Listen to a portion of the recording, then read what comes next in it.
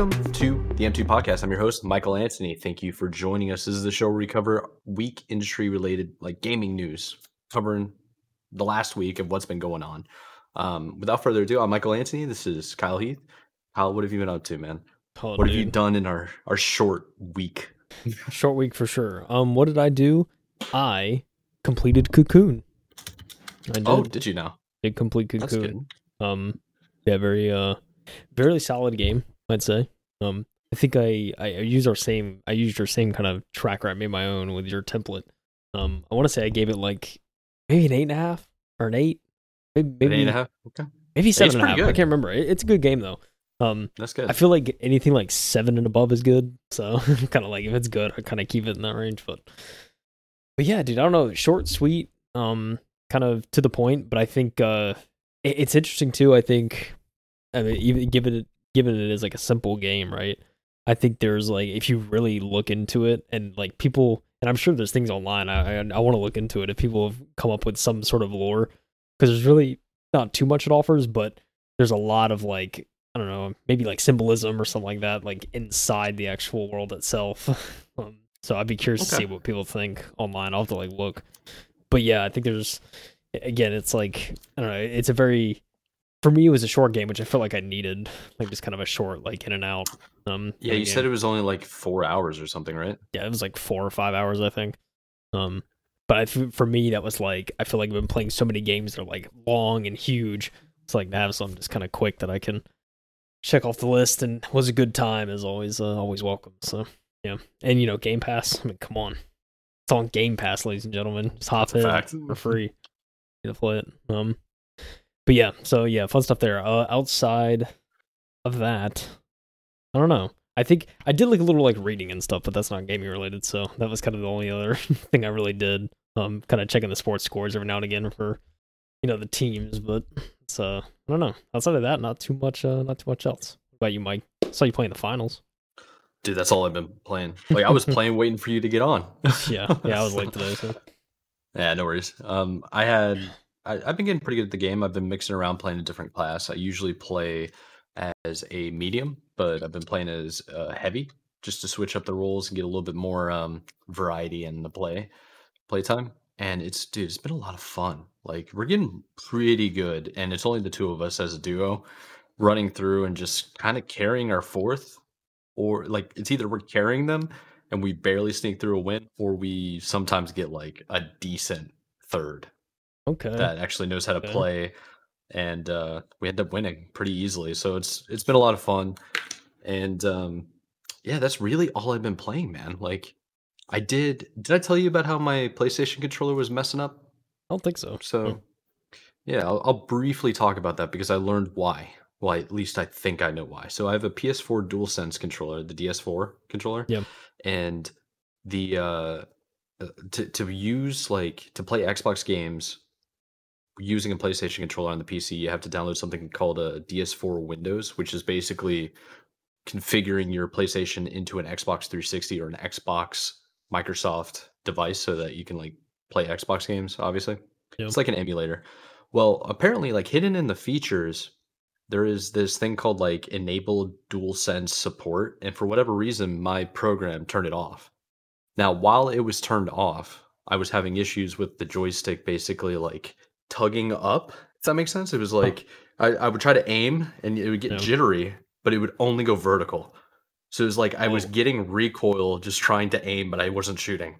And it was like interesting. It was really weird. So I turned it on, and I stopped playing with the PS4. I haven't tried it with the PS4, so I don't know if it's necessarily the controller or the program, but I think it's the program because I plugged in the PS5 Edge controller and I wasn't having any issues. So that was good to know. Huh. That's really weird, yeah. It's very odd. Yeah. I've used DS4 Windows before because way back when, you know, a couple of years ago when I didn't have really any other controllers, I was using a PS4 controller. And I remember I had to download that at the time. It was like the only way to get the controller to work on PC. So yeah, well, there's other programs now. There's something called DSX. It's on Steam, and I bought that and downloaded it when I first got the PS5 Edge because DS4 Windows didn't have support for the PS5 Edge controller. So it's like, Interesting. well, I want to use this as quickly as possible. So what do I have to do? And then I saw, I think it was like $5. I'm like, what's $5? I mean, this is $190 controller. Like, what's Yeah. $5? Yeah, literally. So yeah, I went ahead and did that. And then like about a month or so later, whoever makes DS4 was like, oh yeah, there's an update. Check it out. Yeah, it's And free. now it works. Yeah, it's free. It's funny. Yeah, dude. So I hey, doesn't Steam have like a controller thing now where you can like map any controller? yes, There's they do. yeah. Yeah. When I used Yeah. it, like I think like late last year, mid last year, last time I was messing around with it, I saw that. But yeah, so cool stuff, dude. Yeah. Stuff. Yeah. I mean, it's really good. There is, I think it's called Steam Controller Support, and it emulates any controller device you Yeah. have. But when you're playing Xbox games on like the Xbox app or pretty much any other program, other like sometimes you can have old Vista games and be playing on there, you have to use DS4 Windows or some other type of emulator. Yeah. Yeah, That makes it sense, is what man. it is. Makes sense. Windows, Windows, Windows. Yes, sir. But you want to go in like straight into the news because I don't Yeah, have any dude. other games I played, man. Yeah, look, I only played one too. We're sticking with our guns, all right? Is what it It's a is. fact. But let's talk about this. All right, so I picked this as the first article, Mike. I'm kind of reading through our list because I think I think we've been talking it's a so good much tie about back. yeah. I Yeah. mean, exactly. It's a good, nice little thread to talk about preservation. Um, it is a pretty lengthy article. I'm not going to read everything. And it I am there's a couple points I was reading earlier. I kind of want to jump around on.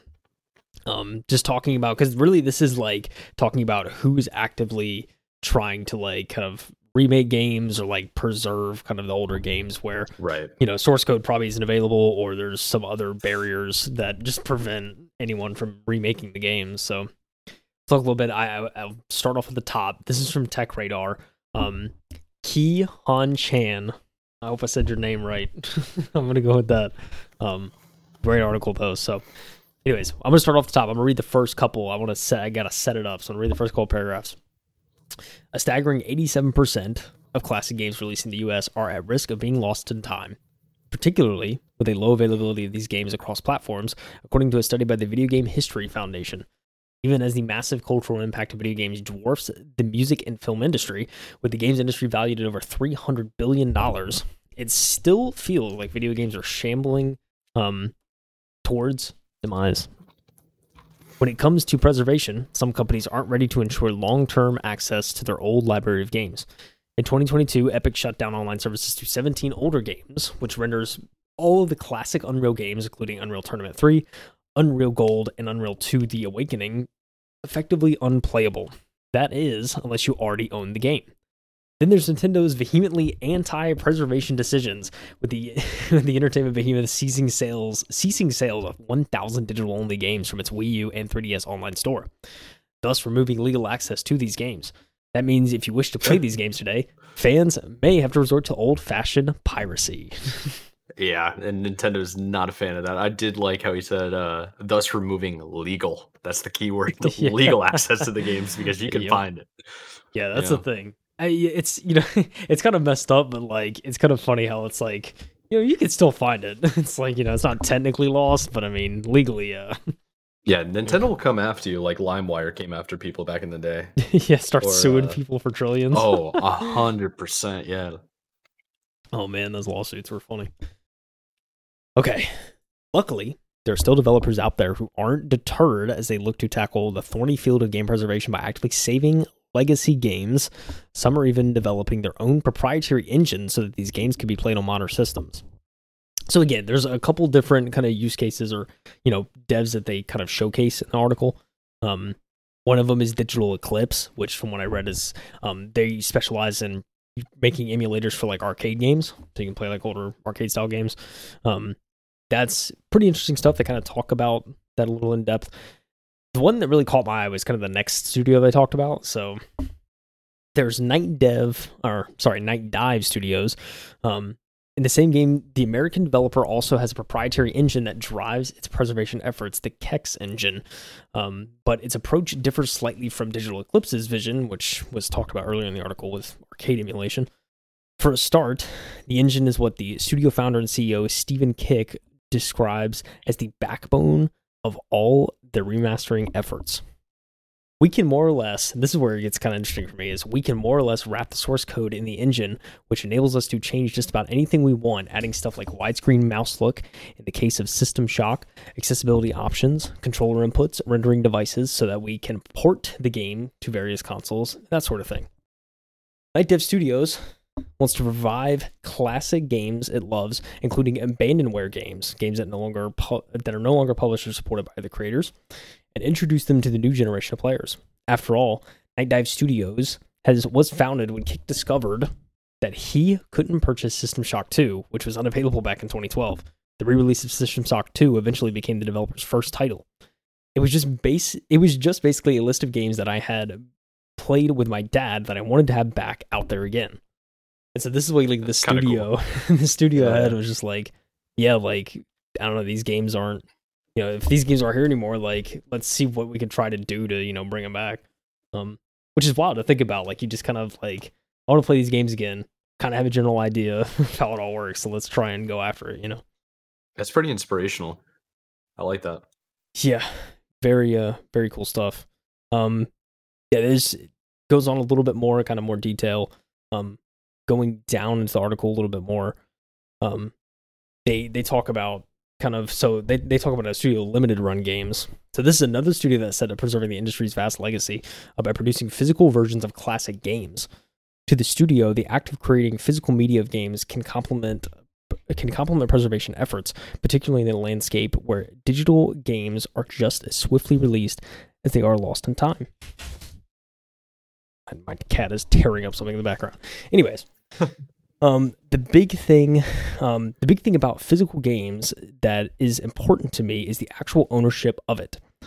Says Josh Fairhust, the CEO of Limited Run Games. When you buy a game digitally, which we've talked about, you don't actually own the game.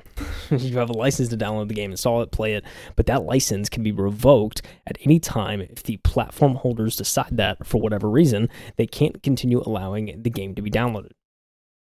To facilitate this process, Limited Run Games also has its own engine, the Carbon engine, to help publishers release their old library of games cost efficiently and with ease. Like Night Dive Studios' Kex engine, Carbon engine also allows various simulators, which include that of legacy consoles, to be used with modern hardware, but it's one that Limited Run Games believes would be easy to use. So it's like, this studio is coming out here and saying, look, we're willing to help you people out there bring these games back at a low cost effort that would be efficient, won't take up too much time. I mean, like, and the thing is, I think the biggest barrier would probably be legal stuff, right? But it's like, I think if you find the source code and, you go to people like this, they can probably help a lot of studios bring back some of these older games. Yeah, I think this is a really good idea. The preservation of games is going to be a hot topic, I think, in the coming years. Just because everything, like they said, and what we've been saying for the longest time, it's like you don't actually own the games anymore. You just have the license to download it and play it while it's on the servers or whenever it's being held by the platform so that you can play it. Yeah. It's very odd. Yeah, it is very odd. For sure.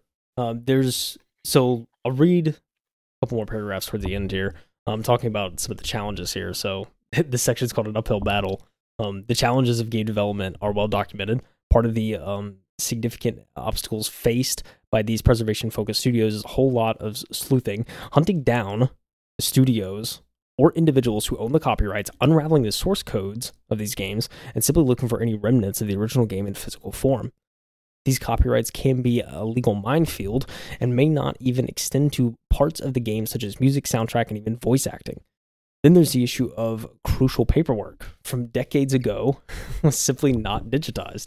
Some of the records are contracts that we've never been able to find because they're stored in a box and maybe someone's garage or the basement of a building someplace. What some of these people are describing. Source codes, too, can also be poorly preserved or lost by the original developers themselves. Yep. But sometimes we don't get access to the original source code for the game, and so in those scenarios, we'll have to reverse engineer the object code or basically what was shipped on the disk. That is, can you imagine? Dude. Thinking of from a developer perspective, you're essentially getting a bunch of compiled code and you're trying to reverse engineer from what you're able to kind of get, which it's possible, but in some cases it's not even worth the effort. or just like sometimes it's just not possible. I mean, a good example of this just off the top of my head. I know I've mentioned it before on the podcast, maybe a couple of seasons ago, about how Halo 2, they don't have the source code for Halo 2 anymore, which is why every iteration of Halo 2, except for the version that's on the original Xbox, is an emulation. It's not the true version of Halo 2. That's It's like the wild. PC version, Halo 2 Project Cartographer is a modded version of Halo 2 Vista. That is not the same as the classic version on the original Xbox. The MCC Oh, version is Halo 2 Vista modded even more for the Master Chief Collection. And then when they did the Halo 2 Anniversary Edition, that's actually the Halo 4 reskinned to look like Halo 2. It's like wild how that happened. man. So who knows?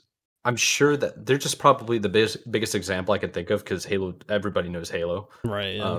I'm curious what other games like they just don't know where the original source code is. Yeah. Could you imagine that? Like I creating a mean, masterpiece and then forgetting it's just to wild, man. to like it's insane. You know what's actually you know what? Sidetracked. Completely sidetracked right now. You know they don't have the original like moon landing videos? Do they is that really? They they accidentally taped over it No way. at That's nuts. NASA, yeah. Yeah, so the only footage you can find is recordings of people that recorded the live broadcast that Oh my happened, god. yeah, on, like, live television.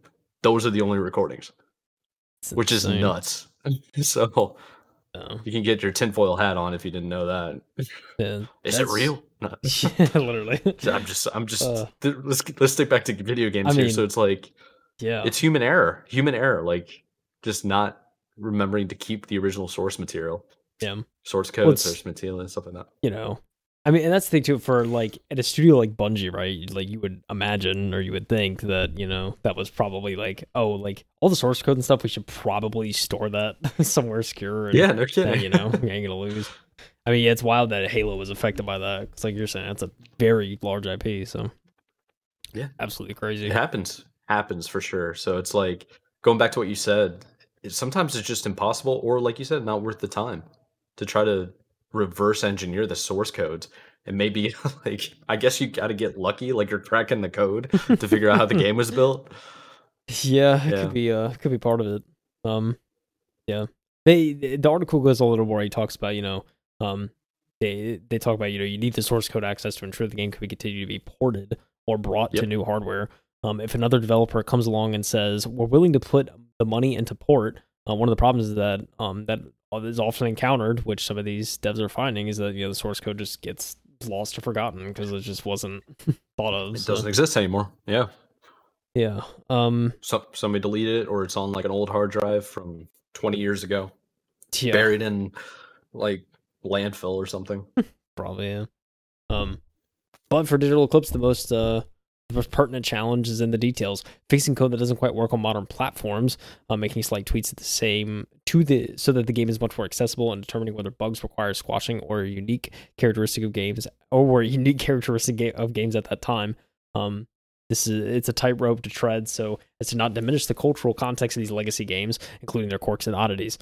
That's also something to think about too. Yeah, like a lot of older games, like there's a lot of that stuff that like or like a lot of stuff that were maybe like bugs or like maybe weren't intended that just happened, Oh and then it was like, oh, that's like yeah, part of the game. So if you get rid of that or you try to fix it, like you kind of ruin it. yeah. It's very That's weird. It's like, back then it was a lot of the games that they're probably like bringing up to the forefront are really old games, and when you had the physical copy of those games, it was like the impurities, like the imperfectness, if that's even such a word, of the game makes it more perfect. yeah, It makes sense when you don't think about it, but, like, when it's, like, more of an art piece and you can see that, like, the devs kinda messed up, but it added a little bit more flair. Like, yeah, bug glitches in something as simple as, like, Super Mario, yeah, 64 when you're, like, glitching through the walls and, like, speed running. Right, yeah. breaking the game. Yeah, Yeah. stuff like that. It makes things interesting. Yeah, and I don't know if this like context really fits in like bugs or anything like that, but like we were on the topic of Halo 2, and like you showed me kind of all the nuance of that game, and Oh kind of Jesus, like there's all so the many. and all like the why like the YYs Button and like all glitches shouldn't the be there. Yeah, like, but button it just glitches kind shouldn't be of there. it makes the game like Halo 2 though, because Oh yeah. it's the uniqueness of that game. So And yeah, that game had Xbox Live though, so they actually patched a lot of crazy stuff. You used to be able to fly across the entire map. So long as like when you're sniping, you can actually zoom in and your reticle turns red. So if your reticle's red, then you can literally fly to them. It was insane. that's Like nuts. in the middle, you could do that for like the first like 2 or 3 years of the game. So, Wild yeah, stuff, man. They it's they nuts. patched it and stuff. And but I mean, if you got the OG Xbox, you can delete the patch. I was to say, and load up the Go, load up the yeah, game, yeah, go dude. load up the game and have fun. I have Halo 2 somewhere on this shelf up here, so I'll just get an OG Xbox, hook it up, don't patch Oh it, yeah, and I'll just seriously, dude. uh Yeah, See, it's now I'm pretty sick. glad. I'm glad I have OG Halo 2 now. It's like whenever I actually do play it, Oh it's gonna yeah, hit. man. It's gonna hit. You know I'll what's get to actually experience the actual Halo. the sad thing that's gonna happen is 20 years from now. I want to say about 20 years from now, sometimes less. The consoles are gonna start like frying, and you won't have the hardware Oh to yeah, actually play your physical copy games anymore, and that's going to be another hurdle to deal with. yeah, There is some like there's like some emulators and stuff like that. You can get the digital copies, and it's still the same for a lot of like old school games to get around that, but it just won't be the same, man. It won't be the same as loading up that old retro console and getting that CRTV and plugging yeah, it in. yeah. I mean that's true. I mean, all those components have a lifespan, right? So it's like They definitely do. something to keep in mind. Especially like if you're building with like capacitors and stuff like that. Like, I mean, luckily those are relatively simple to replace, but then most They people are don't. cheap too. Yeah. Most people probably wouldn't, but like I like for me, like I'm certainly if I'm getting a console, I'm doing everything I can to just keep it alive as long as I can, make sure it's Yeah. good. And especially what's nice too is the older consoles, you're not dealing with like thermal paste or anything like that. Like Xbox, you obviously are, but like Yeah. some of the older ones, you don't necessarily have to worry about that. No, they're Um, all like cartridges and like really low voltage and stuff like yeah, that. Very digital. yeah.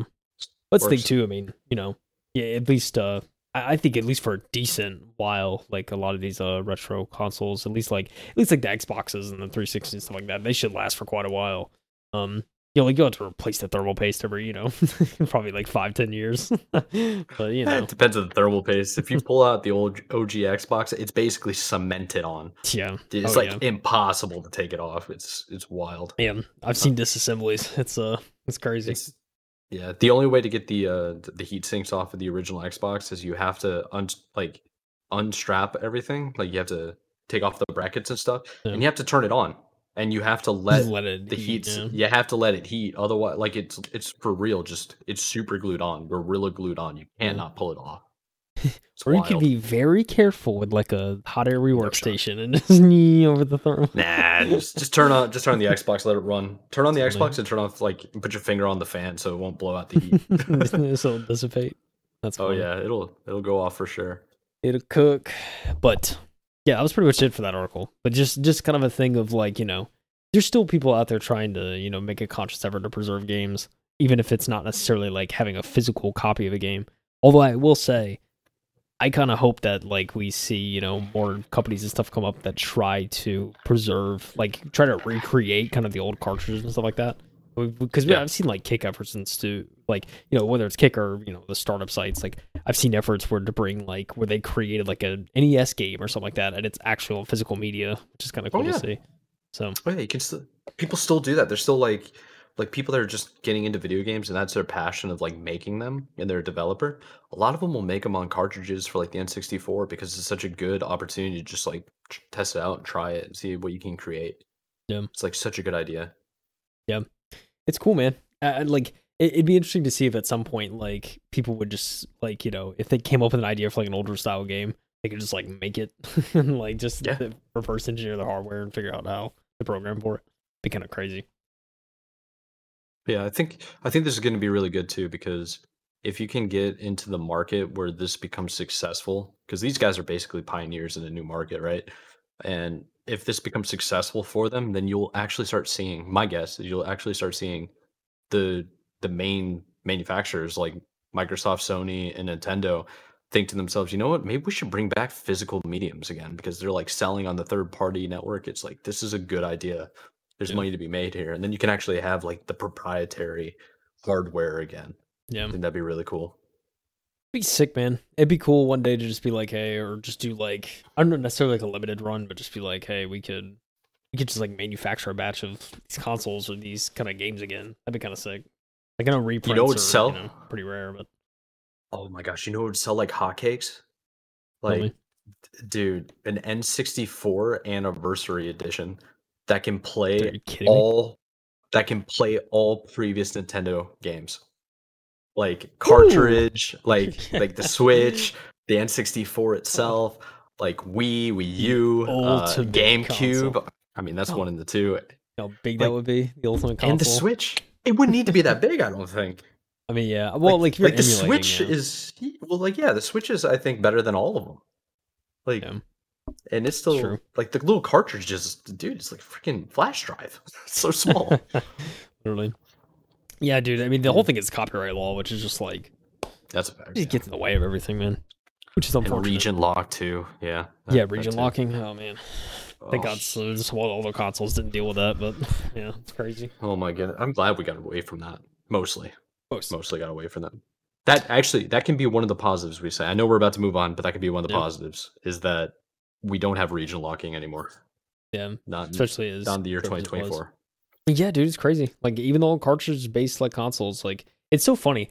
Was it the N64 or no? I think it was the Super Nintendo that had region locking, but it was like the cartridge was just shaped differently. So like Oh you would yeah, have to just get N64 too. you would Yeah. have to just like get like either shave out the pin that would stop it from going in. Like to remove Yep. the region locking, it's a physical like you have to adjust It's a something on physical the lock, yeah. yeah. It's madness. It's So just I funny. know a bunch of like retro guys that were going across to Japan and buying the old school games because they have massive stores where they're everywhere and they're cheap. Oh yeah. And they would buy them, come home, and they're like, "Damn, I have to go out and buy like an N64 from Japan now Yeah. because it was region locked."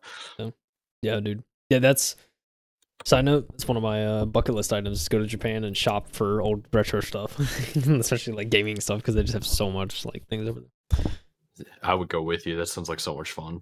Yeah. I would do that for days, literally. There's like I forget the name of the store. I think it's like I don't have to look it up. I forget the name, but it's like they have a specific like brand of store. Maybe it's like a book something like Book Up or something like that. It's like there's a specific store name though that like they're all over Is it like a Japan. chain too? Yeah, Oh, it's like okay. a chain, and they're all over Japan. But they always sell like old retro consoles. I think even broken stuff. Like they'll sell everything, and it's like super cheap. Like we're talking GameCubes for like $20. Like it's wild. Dude, say no more, Nuts. fam. I'm on the way. It's It's totally crazy. worth the like $3,000 ticket to get there. I need a suitcase and an extra one on the way back. You know what I'm saying? That's buy when we get there. That's what I'm saying. I'm just gonna buy a second one. It's crazy. Yeah, save money in the long run. You know, it's about to be buying Huh. multiple suitcases without any thought of having to worry about money. If Optic can win this lawsuit that they're doing. So this article actually came out last week? Had to Yeah. be. Yeah. Yeah, about a week ago. This is coming from Game Industry Biz. The writer is Brendan Sinclair. I don't think we've actually covered him before, but this topic, think it went like mini viral on Twitter for a little bit. Yeah. Um, It's pretty nuts. it's just it is wild. I think it's a sign of good things to come. Holy crap, that is a very young formal in that picture. It really See is. that? I didn't even recognize him. Wild. Oh, shoot. All right.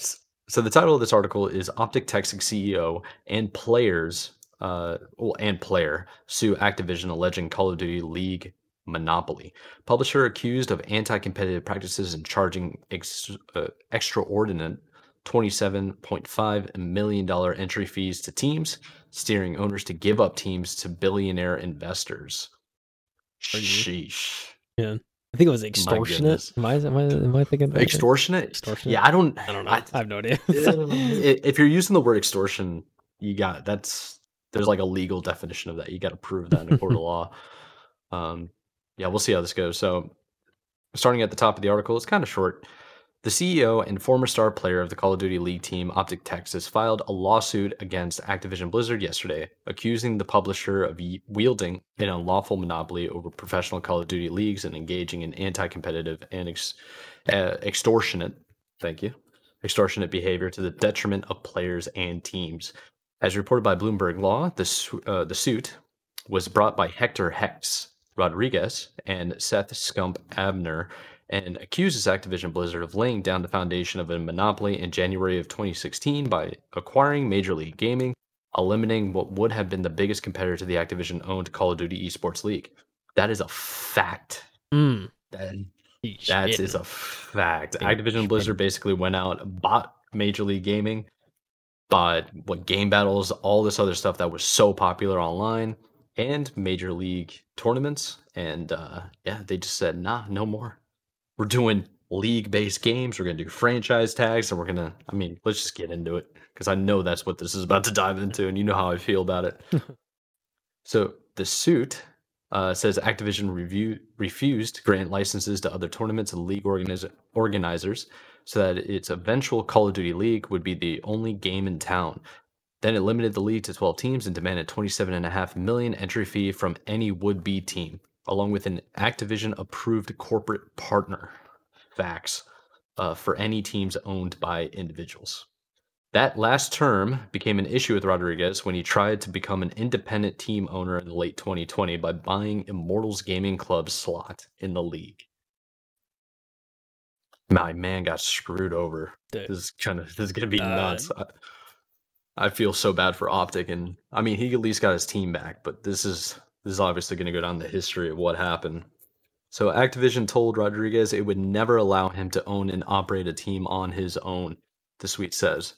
On a conference call, one Activision executive explicitly told Rodriguez that he was not the type of owner Activision wanted for the league. Activision made clear to Rodriguez that he would be required to partner with billionaire investors who looked like Activision's ideal or leave the professional Call of Duty market altogether. What? That is freaking wild, and it makes a ton of sense for what happened to Hex, dude. Wow. That's insane. Yikes, man. Yikes. Ain't no ways how they coming at Hex like that, dude. No way. Dude, the freaking gall to be an Activision Blizzard executive telling Hex he isn't the type of owner Activision Blizzard needs, when Activision in the background with Blizzard had sexual assault allegations going on, had terrible things like horrible harassment in the workplace, proven, by the way, in lawsuits. People lost their jobs. Like, dude, the freaking, I don't even want to say it. I don't want to get too much into it, but that was insane. And then, of course, a year later, Microsoft's like, we can get a sale on this. And they just bought them out. Easy 69, Billy. Yeah, it's insane. All right. It's nuts out here, man. There's just so much. That's such a loaded statement, I feel like, of them just saying, you don't look like the type of owner we want. What do you say? At the time, I don't think Hex is really that old. He might be, 35, 36? He's a young guy. Yeah. So it might just been elitism, because he's a gamer. Oh, he's 44. Okay, so he's a little bit older than I was expecting. Okay. Yeah, so in 2016, he would have been 44, so that would be, 30? Around 32? I think that's how math works. That's a young owner, but if it's nah, he'd be 30, 36? No. 36? 37. Okay. Minus 8, right? Fly, to be honest. Minus 8, yeah. It's minus 8 because it's 2016. So. Yeah. That's just, I don't think it's an age thing. And hopefully it's not because of his race, too. That's why I'm saying, is it loaded in that sense? It just does not come off right at all. No. It's just, I don't like it. No, but I am 100% taking his side on this. Just because of Activision being, dude, all the reputations that they have. Yeah, and this is the thing, man. Hex knows what he's doing, dude. Do they not understand the size of Optic and what they've done in the space that, it's just, that is esports?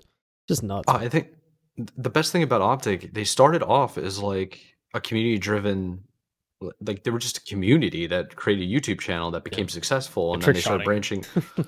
Yeah, trick shotting, like having fun, like Yeah. just doing cool stuff, and then they branched out to other games. It became successful in other games and other leagues on MLG, Like they and were the then first. I mean, we're talking about like especially old days Optic. That was like the first team to really like actually showed people that like if you're good at video games, you can make a career out of it. That's where like oh yeah, Nadeshot and Scumpy and like all these oh people have yeah, just launched to stardom. It's like it's if you're yes, good and you make content and you are consistent about it and you know get like brand deals and stuff like that, you can make a very good living out of this. yeah. So, so it's, Like another good example of an organization that did that very thing around the same exact time is FaZe. yep, Say what you will about FaZe Clan, but they did the same thing. They always concentrated on content creation first in their localized community, and then they branched out to have an esports team. It's like that's the perfect way to do it. yeah, If you're going to do an esports team, you have to have a content creation team. So to me, Optic has always been content creation. yeah, And now they just win tournaments occasionally. That's what yeah, it was for me. Uh, yeah. but I've just been following them forever. It's yeah, it's that good media, man. It's like it's crazy because like for me, it's like Nate Shot, like he was definitely more like content guy, and he was like, and he grew such a huge following just based off Yes. content. Like he was a great player, but like content's where he shined. But then you got someone like Scumpy, who was like Scump was. We're talking Like, about someone who's insanely, disgustingly good at the game, and he's yes. also entertaining and makes good That content. It's like that is the, so rare. he would, yeah, So exactly. rare Which to is have. why I feel like he was like one of the reasons Optic rose to like just Oh insane yeah. heights. I feel like was because like you just get someone like him. He's so unique and like just kind of like he's just so like special in that regard of being both good and at actually playing Call of Duty and just being a good Yeah. creator. So it's kind of wild. Yeah, I mean, and not just Call of Duty either. It's like Optic also had a stranglehold on the Halo market for a while too. Yeah, They were just going back and forth. It was like really, really interesting how that played off, and a lot of that had to do with Formal and yeah, just a couple other like Halo content creators that noticed that like MLG and Halo weren't really working out anymore, so they moved over to Call of Duty, and yeah. then that became like the Call of Duty league also bursted from there, and it's just got bigger and bigger. So, but how about we get back Yeah. into the article here? Let's do it. So the suit says the company of those investors, NV Gaming, demanded a 92.5% ownership share in Optic, leaving Rodriguez with the choice of relinquishing control of the team or undermining its value by dropping its Call of Duty team, which is, he would never do that. So what ended up happening in Heck's words, and I hope this article goes into it, but after he relinquished basically the controlling part of the team to NV Gaming, they subsequently started pushing Rodriguez out and like forced him out of making decisions. And So, eventually he just ended up having to leave. yeah, Then he had a redemption arc, came back and took it back over, but that yeah. was years later, dude. Dude, I don't know if anyone like how many people would actually remember this. But like, and maybe this is just like a Mandela effect, and I'm just like making this up in my head. But I swear there was a period where Hex ended up signing with like I think it was like NRG, and he was going to be like like one of the leads on NRG. But then like that was very short lived, obviously. But like I swear, I feel like Hmm. I remember him like making an Like in announcement with like spite? I think it was like an announcement like NRG like after the optic stuff went down. I could be wrong, but I swear, like someone had to fact check me, but I swear I thought I remember seeing a post of him like he's joining NRG. I think it was NRG, and then like now, obviously, Nobody like mentioned optics it. where it is. Yeah, it just kind of didn't work. But I thought it was funny when I Yeah. heard that announcement at the time. I was like, wait, what? Like he's going to NRG? It's crazy, crazy times. I yeah, I don't remember that to be honest. But I'll take your I word want to for it say it if was you remember it. NRG. It was like a weird like org that you wouldn't expect. He was just like, oh, I'm joining this and leading everything here, and then, yeah. Hmm. Good to know. Okay, so continuing on, the suit also noted the league's competitive balance tax as a wage suppression technique, something the U.S. Department of Justice agreed with its sued Activision Blizzard, or went with it with as what? Wait, hold on. Something the U.S. Department of Justice agreed with as it sued Activision Blizzard last year over the issue. Am I saying that wrong? It just seems like whatever. I'm skipping that Yeah. altogether. Let's start over. The suit also noted that the league's competitive balance tax as a wage suppression technique and aggressive tactics used on players like Abner, who it says were pressured to agree to legal documents while at a photo shoot without being given time to review them or seek legal input under threat, in quotes, Yikes. under threat of being excluded from the Activision COD League absent immediate acquiescence. Wait, was it acquiescence? Acquiescence? This is Acquiescence crazy. Dude, what to are his we terms? doing? Like, what are we doing here? Not We're just like making them sign a contract. Like, basic. here's a contract. Oh, by the way, you don't have enough time to read it. Just sign it, please. Basically, the way this works, and some people don't know this, when you're a major team, like your top 8 team, and you're going to these tournaments, whether it's Call of Duty, Overwatch, Valorant, CS:GO, when you get to the event, you arrive a couple of days early, and they do photo shoots for you for the promos of the live event for like people that are there, so they can put up your banners and stuff, but also like on the streams and stuff.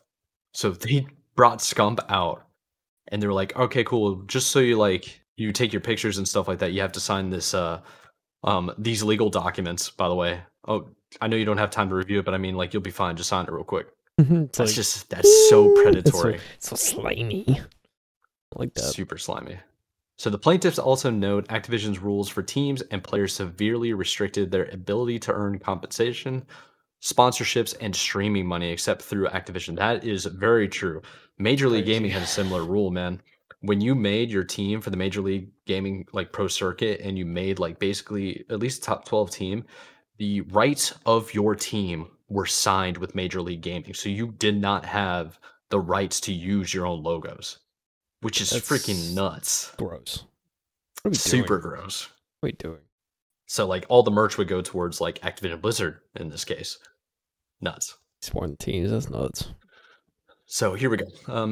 From a quote in the suit, it says Activision's interested decisions failure to innovate or maintain the quality of Activision COD League were possible only because of the total lack of competition in the professional Call of Duty market, which Activision could not have been able to accomplish but for its unlawful monopoly power.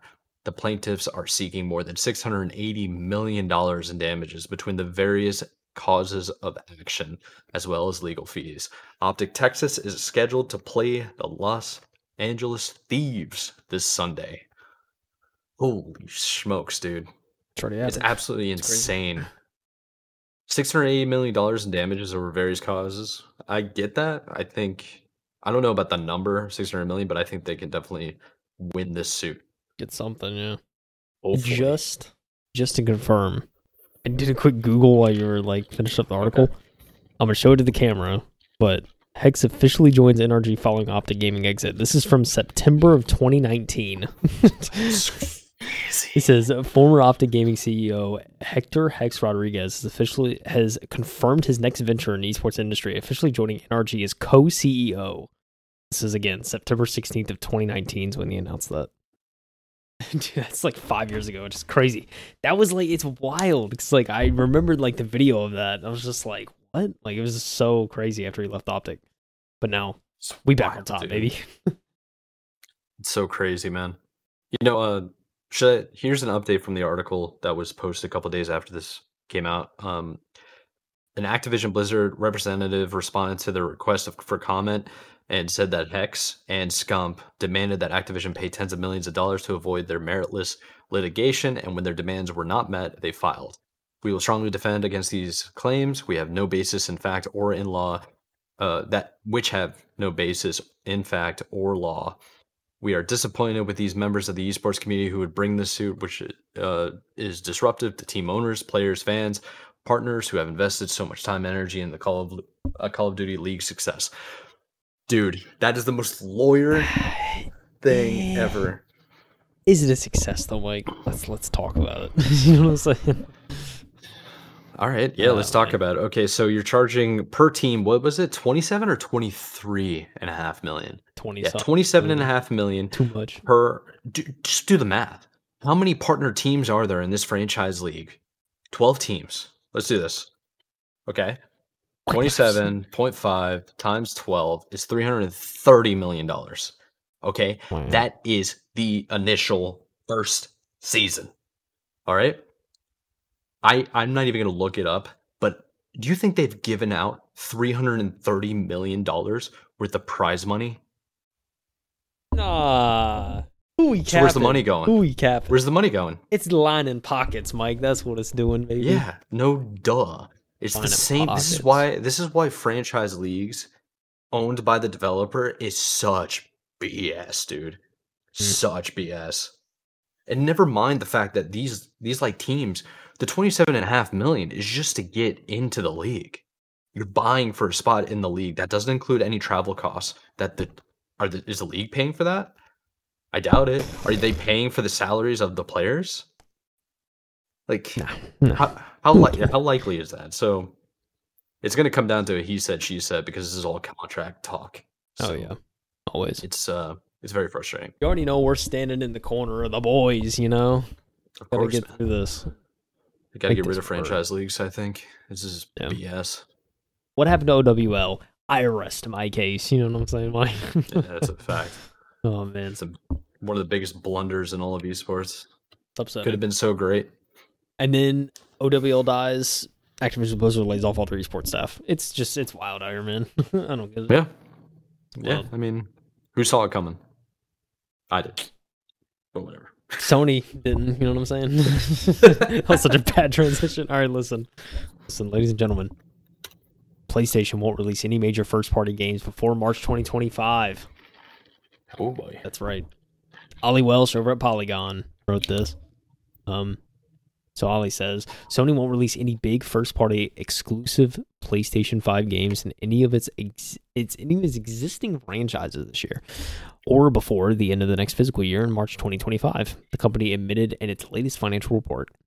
Quote, regarding first-party software, we aim to continue to focus on producing high-quality works and developing live service games, but while major projects are currently under development, we do not plan to release any new major existing franchise titles next fiscal year like God of War Ragnarok and Marvel's Spider-Man, said Sony President, COO, and CFO Hiroki Todeki.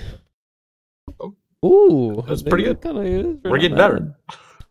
Hey, we're moving up. Sony has been quiet about its post-Spider-Man 2 slate, and Todeki's statement confirms suspicions that PS5 are facing a long gap in exclusives in its schedule, similar to that experienced by Xbox in 2022. That's on God. Xbox 2022? Woo! Where was the games, Mike? Nowhere to be found. Oh, man. It's still basically the same way. I was going to say the inaugural year of the podcast, but it technically wasn't. COVID was the inaugural year. However, our stint, 2022, it was crazy.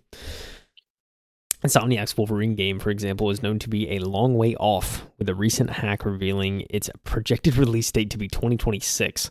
Naughty Dog's next project is unknown, while its The Last of Us multiplayer game was scrapped. Yeah, dude, I totally forgot about the Wolverine game leaking, but yeah, that did happen. It's like just a straight up game is out there. For 2024, Sony is leaning on third-party publishers and developers to make up the shortfall.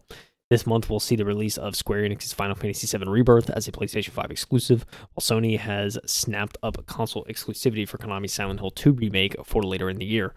A recent State of Play focused on these and other exclusive games from other studios, including Rise of the Ronin and Stellar Blade. Splashy first-party exclusives like the Horizon and God of War games are PlayStation stock and trade, so how come Sony is facing such a long gap between such releases?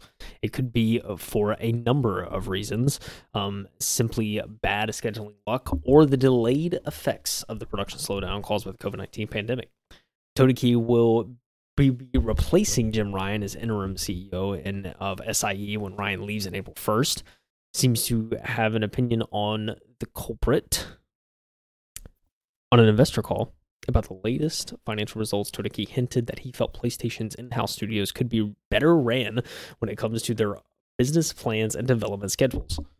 Wait, so you better come in here and just slice and dice, let's make these games? I think so. Yeah, I really do think so. I think the whole reason why they're not coming out with these new games might be just they have restructuring going on in Sony since all this went down. Yeah, very true. So, a couple paragraphs left. Let's go. People who work in the studios have very high motivation.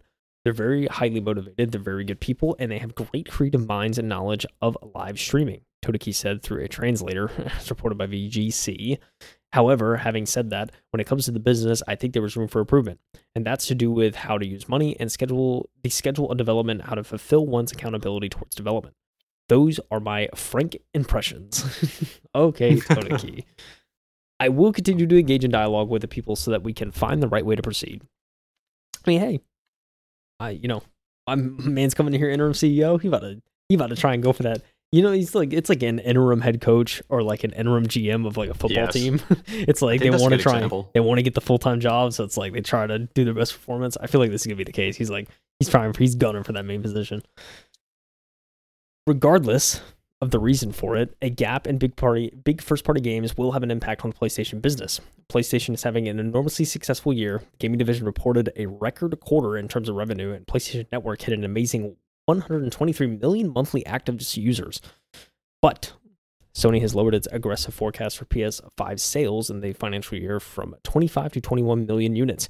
And Todeki said he expected a gradual decline in PS5 sales starting in Sony's next fiscal year, partially due to entering the latter half of the console cycle. Todeki struck a notable cautious tone in these financial results compared to the habitual bullish Ryan. It seems even Sony is not immune to the gloom surrounding the game industry at the moment. Could some belt tightening and maybe even layoffs hit PlayStation 2's in their future? What to find out as Todeki assumes control on on April 1st. Yeah, I think it's a transition, man. I think it's he's coming in, he's just got to assess the situation. Sit down and Yeah, go through all the different studios, what kind of games, what's the calendar look like, what do I want to do? And I mean, we're months away from him fully taking over. Although he's like day-to-day operations right now. And Jim yeah, Ryan is just getting ready to leave I'm sure. I mean, I think that passing of the torch is happening, if not already. already. Yeah, I think it's already happened. Otherwise, why would he be making The the call, yeah, why yeah, would he be financial making the call. call, right?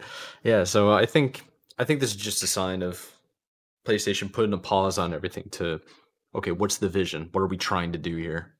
Yeah, I think that's the goal. which hey, man, more power to them. If they need to like take a second to kind of just say like, all right, let's plan out a little bit. Let's just kind of slow down for a second. I'm all for Yeah. it.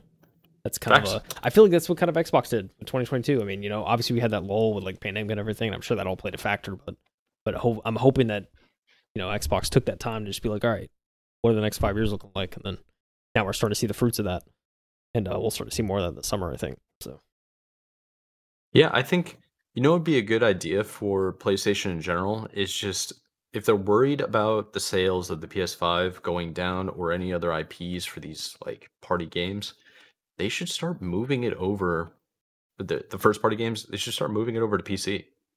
Like start making that transition sooner so yeah, that they can try to it's make true. some profit. I mean, yeah, dude, I totally agree. I mean, look, I will just say this: Helldivers 2. Yeah. Sony needs an example Yeah. for bringing stuff to PC, but Helldivers Helldivers 2. too. PS5, PC. Granted, not the smoothest launch ever. There's still a lot of issues, and No. there's like bugs and stuff like that. But we're seeing like insanely high player counts and people still actively going on to play. So it's a good game. And this is what happens when you cross release. This is why Xbox, like, it's so crazy. And I tweeted about this at Mr. JK8 on Twitter. Pal World and Helldivers 2 released within 30 days of each other, and like they're both insanely successful, and they both are on PC and their respective console. I don't Yes. think it's a coincidence. I don't think so either. I think that's just a sign of like where the market's headed, Yeah, what the industry is going to be going, and like this is going to be so much better for us as gamers. yeah, for sure. Like 5 years ago, I would never even thought a Pokemon knockoff game would come out. People would be outraged that it's a Pokemon knockoff game, and then the other people that are playing are like, "This is the best game I played in a long time." Yeah, and they're hitting like million plus active players like in a day. It's Yes, like it's nuts. like single player You're beating game. CS:GO, single player game. Yeah, yeah. These are like not PvP games at all. They're like co-op at Yeah, most. exactly. Yeah. PvE, really cool. And yes, her player counts have died down, but it's still a great game, and I'm very excited. I logged in my 100 hours, and I'm probably gonna log in more whenever updates drop. So I'm excited. It's a fun game, dude. Heck yeah, We talked about Xbox, right, Mike? yes sir. We can go into a little more depth. Yeah, we could. So I love always covering Game Rant and just anything that comes out of there because they usually talk about Xbox, and I enjoy what they are like. Phil Spencer is very bullish on what they're trying to do. So the title of this article is Phil Spencer confirms major Xbox Cloud gaming feature that is coming soon. Phil Spencer confirms that a major Xbox Cloud gaming feature announced half a decade ago is finally planned to roll out soon. This is from Dominic Bojnik Jack. Ooh, see, I would have even tried the last name. I respect it. I was trying the best. It's probably like Croatian or something. I have no idea. Eastern European. So going into this, Xbox Cloud Gaming should start allowing users to stream their own games sometime in 2024, according to Microsoft Gaming CEO Phil Spencer. Streaming en- enthusiasts, enthusiasts have been waiting for this feature to be added to the Xbox service since its earliest days, back when it was still called xCloud. It's still sometimes called xCloud, and I'm surprised this hasn't actually happened yet. Yeah, no, for real. Yeah. Streaming your own games. Okay, I guess that's the keyword, streaming your own games, because I know you can stream things from the cloud to any device. Like, Yeah, as long as it's on the Ultimate Game Pass. yeah, I guess so. Yeah, right.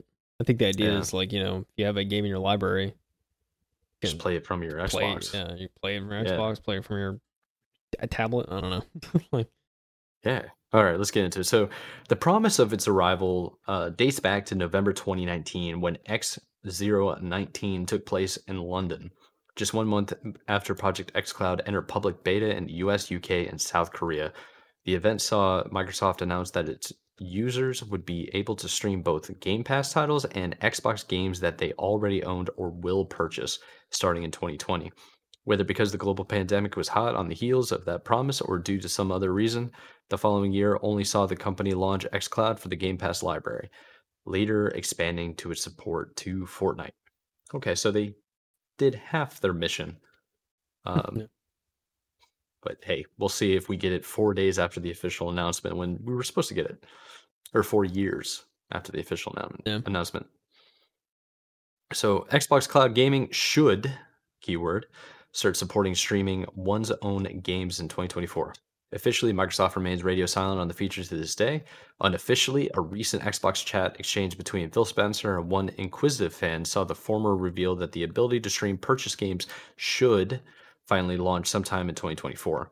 While the executive did not elaborate on the matter any further, it's safe to assume that streaming one's own library via Xbox Cloud Gaming will still require an Xbox Game Pass Ultimate membership. That's not that surprising. Look, can I just say the way this is announced is the most Phil Spencer way he could have Oh ever yeah, done. dude. Like Oh you're talking yeah, about the dude. guy who's playing Starfield, like, and while things are exploding Dude, at the company, and like he's a gamer, man. Like, he is such a like, gamer, man. it's the most. I love it, dude. It's the most Phil Yeah, Spencer thing ever. I like to think Phil Spencer is authentic with his like his gamer like not rhetoric, his like persona as being a gamer because Yeah, like you just mentioned when all the original Xbox leaks came out, what 2-3 months ago, Phil yeah. Spencer's over here just playing Starfield, like Like it's and just it like, yeah, uh, it's like things are blowing up, and then a viral too is like everybody's trying to get in touch with Phil Spencer, and then they look at his Xbox profile, and it's like 3 hours playing Starfield. It's like, he's like, you know what? I'm just trying to enjoy some I'm just games. trying to, yeah, Like, well, I'll deal with this in the morning, kind of thing. It's so good. my man clocks out and he's done for the day. I love it.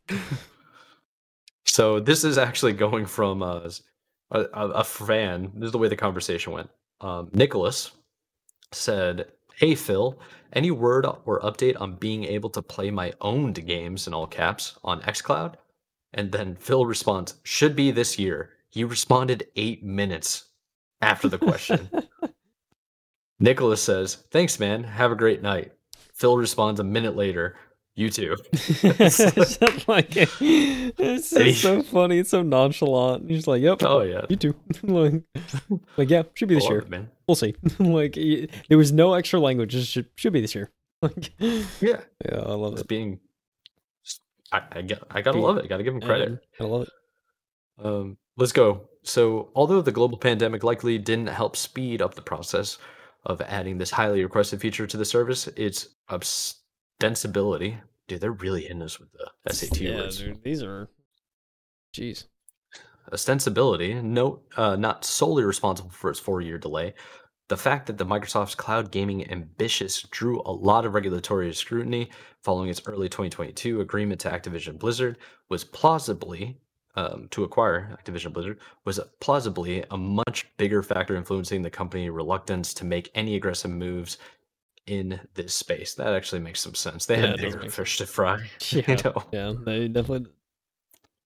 And more context to go in context to go into this is other challenges that Microsoft have to overcome before it could allow users to stream their own game libraries aren't purely technical in nature. On the contrary, such offerings require a lot of legal legwork in the form of licensing agreements with third-party publishers.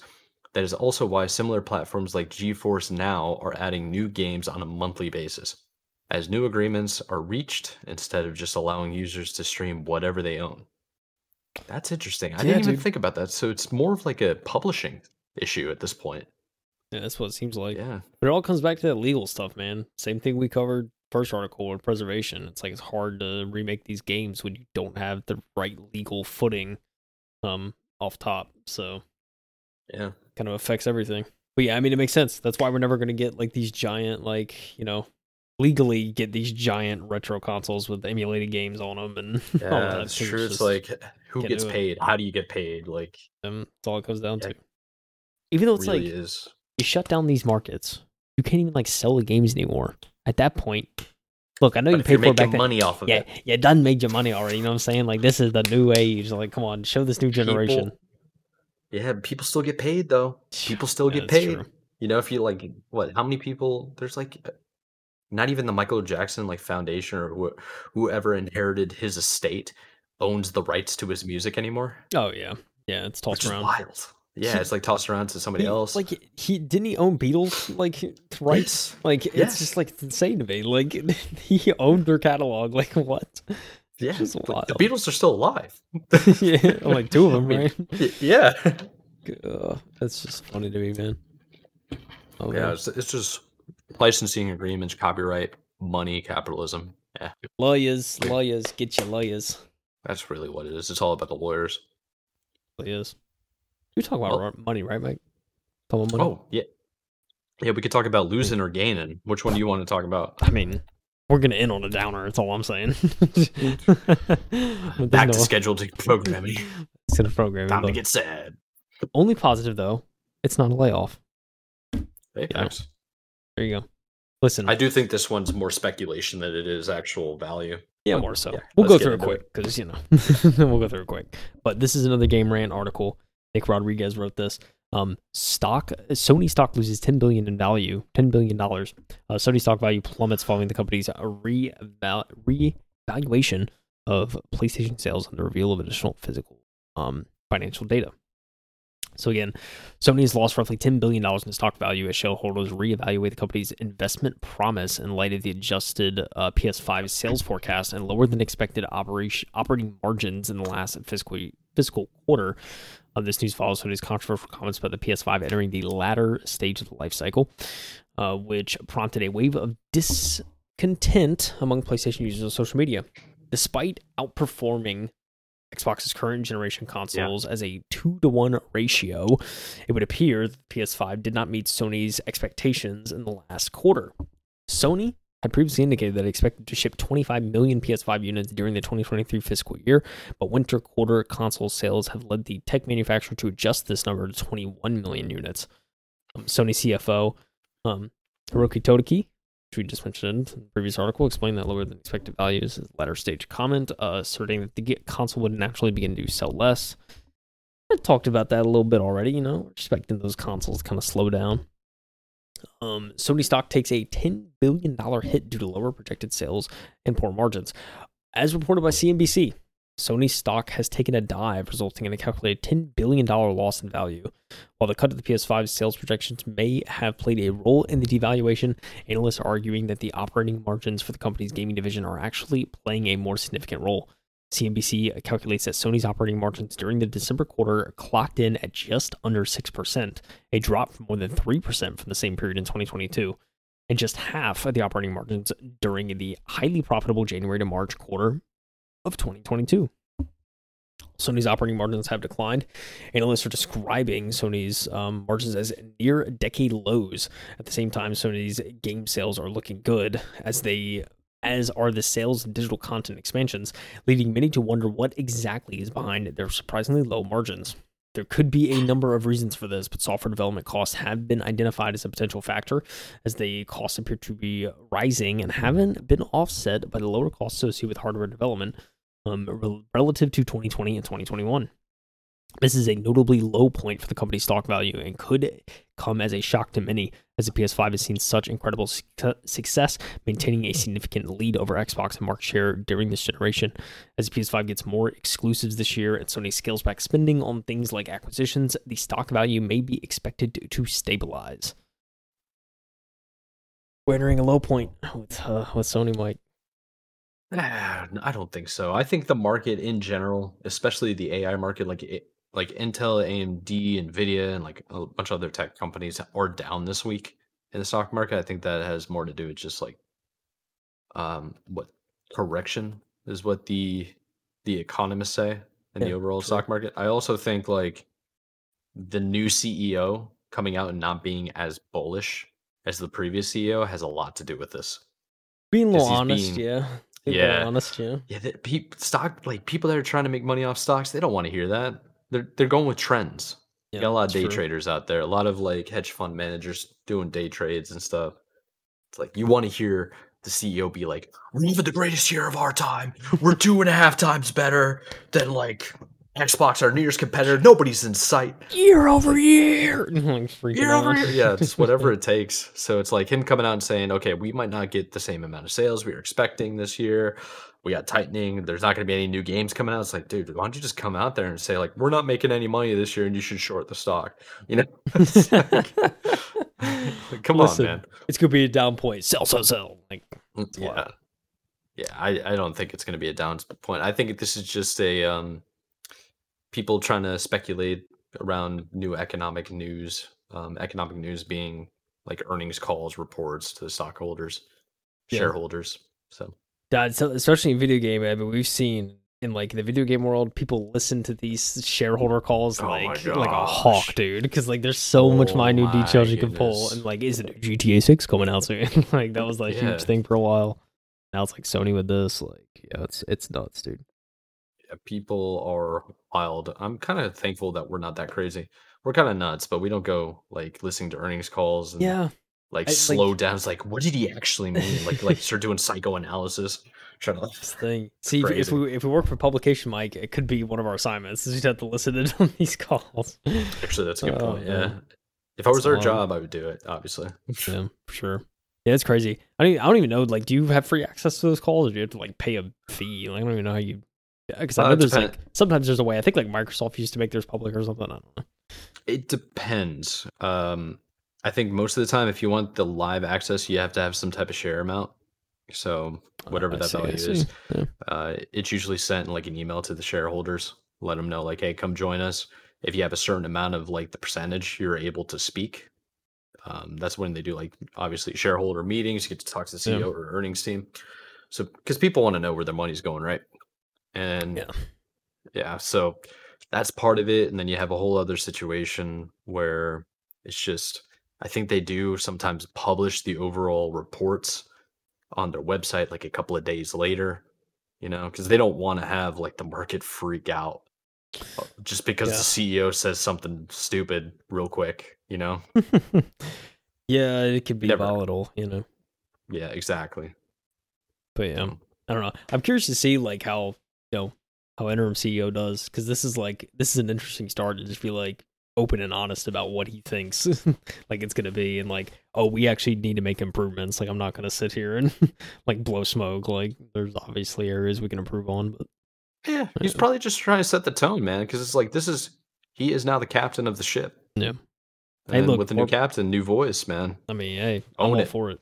I'm in support. You Yeah. know, be Yeah. honest. So Just give me a TV with the freaking PlayStation in it. That's all I want. come on, That's all I want. Todeki. That's all we want. I really hope I It said really this is. man's name right. I may be disrespecting this whole time. I Sorry. think it would be funnier if you never said his name correctly. Just like Tata no, Tataki. Just an Oh ongoing man. meme. Oh dude. Listen, Sony. I think they'll survive Mike in the end. You know. Oh, dude, are you kidding me? Sony doesn't. They I think we'll got be all right. products, dude. Yeah, they're gonna be just fine, man. They're gonna be just fine. You Mike, know what? they have a controller with modular sticks in it. You think they're not going to be okay? You're insane. I I know. I have it. I own it. Oh man. I think that's it for our week's news. You know, one other thing that was kind of breaking that I saw today was Vizio, which my lovely TV Oh back yeah, here, yeah, yeah. top of the line I have TV. one of I them. used to, I have one of them joints in the other room. yeah. The gorgeous thing about Vizio, man, when they first started, the I don't remember. I think they were from either Georgia Tech, MIT, or some other like really prestigious engineering Yeah. school.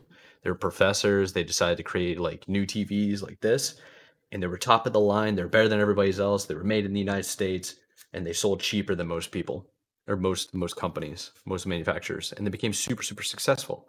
You know what they announced today? Walmart's buying them out, $2.5 billion or something like Get that. that payday, man. Oh yeah, I don't even know if it's the same owner, like still entrepreneur running it or inventor, if you want to call him. But I think it's pretty cool. I think it's pretty cool. Yeah, it's I pretty don't know cool. how I feel about like Walmart owning the brand now, though, Yeah, and it'll I be don't even think interesting. Vizio's been that good in a while. Yeah, I think they dude. lost their Yeah. way. Yeah, one of the first TVs my parents got, which I like still have in the other room, it was like a Vizio, and it was an HD Vizio, but it was like it was pretty fat. Like it Yeah, wasn't like yeah, that sucker's fat. And yeah. he's heavy. It's probably a similar one that you got. It's a pretty big one. It's not a thin one by any means, but yeah, but like it was like I don't know, there's something about it, but I just like it was like a nice little like about 30, maybe it's like 38, 40 inch or something like that. It was a decently small Yeah, TV, but yeah.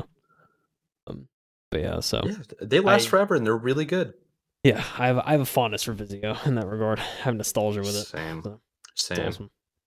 But my future is probably going to be an LG or a Samsung. On God. Just, Samsung that's what TV. it is. You best believe this Yeah, dude. 65 inch I got. Samsung baby, you best believe. That's gonna be the next one. I'll actually take the Insignia, which is a Best Buy brand, Insignia in the other room, Yeah. put it in this one, and go get like a 65-inch Samsung. Unless Nice. Sony, if you're listening, if I can get that PS5 Sony TV, that'd be sick. I'd do that in a Heard this heartbeat, man's copping instantly. instantly, without question. Cop it faster than I cop my brand Dude. new Samsung S24 Ultra right here. All I'm gonna say is if that TV ever drops, it is gonna be the greatest episode we've ever made. That's all I'm gonna say. It will be the best. I will if it drops and it's like a surprise job on sale, I will show up and do an unboxing episode. For sure. Dude, it's going up as a segment. Let's go. Yeah, you're gonna tell me just like, hey Mike, we're still recording tonight, right? And I'm just gonna be like, yeah, I just gotta make a stop on the way home. Just show up like 30 minutes late with a giant knife, like for box cut and open it. Oh man. I would be so excited. I know. Speaking of content, I know you've been making TikToks lately. I've been seeing them TikToks. Oh yeah, dude. Seeing you, Dude, good. I'm having more success on the YouTube versions though, you know? Not really. Same exact ones. I post them on YouTube and I'm like getting thousands of views and I'm like, dude, this is nice. Please subscribe so I can start streaming. Mad Mike will eat you. Yeah. I had to add the TV because I got numbers at the end of the name because my OG Mad Mike will eat you account is still in existence. All my goal is, dude, give me enough subscribers so I can get my own content manager at YouTube. And that gives me direct content to say, like, hey, give me my old account back. Yeah, right. I need that. Damn, boy. Yeah, there's no way to get it. It's 2004 account or something like that. OG. So when YouTube so started. yeah, man. So old. Maybe it's 2006, something like that. And then I got an old Twitch account too. Crazy, man. I'm old now. OG. I'm 45 years old. This guy. Nah. But listen. Yeah. I know you got a little trip coming up, so I'm excited for you. Get a little week of relaxation. That's a fact, dude. I gotta continue packing, man. I gotta get to it. I'm not done. Yeah. So we gotta let these people wrap it up, dude. We gotta wrap it up. Do you have anything to add before I do the usual closeout? Nah, man. I think good week. We're recording a little early, so it's definitely a regular week, but we'll get it out. to you out there. I'll just get it out to y'all. You already know. By the way, next week, for the people that are listening to this when this episode drops on Friday, we are not covering Nintendo Direct yet. Yeah, So hopefully sure. there's no this is not like I'm leaving the day of the Nintendo Direct, so we couldn't Yeah, record it. So next week, let's do it. Let's do a yeah, review, maybe a reaction, see what other people are saying about it, and we'll cover that. So yeah. yeah. Anyways, I'll hit you with the usual. If you guys liked any of the articles, you want to check them out for yourself, give contributions to the art, like to the writers and everything like that. Links are in the description below. We have tiny URLs. Click them. You'll be right there on the point. You'll see it. And yeah, comment, like, subscribe, follow us on whatever platform you feel like following us. And we appreciate you listening. I'm Michael Anthony. This is Kyle Heath. And this is the M2 Podcast. Thank you for listening. We'll see you next week. Keep gaming, Peace everyone. out. Adios. See you.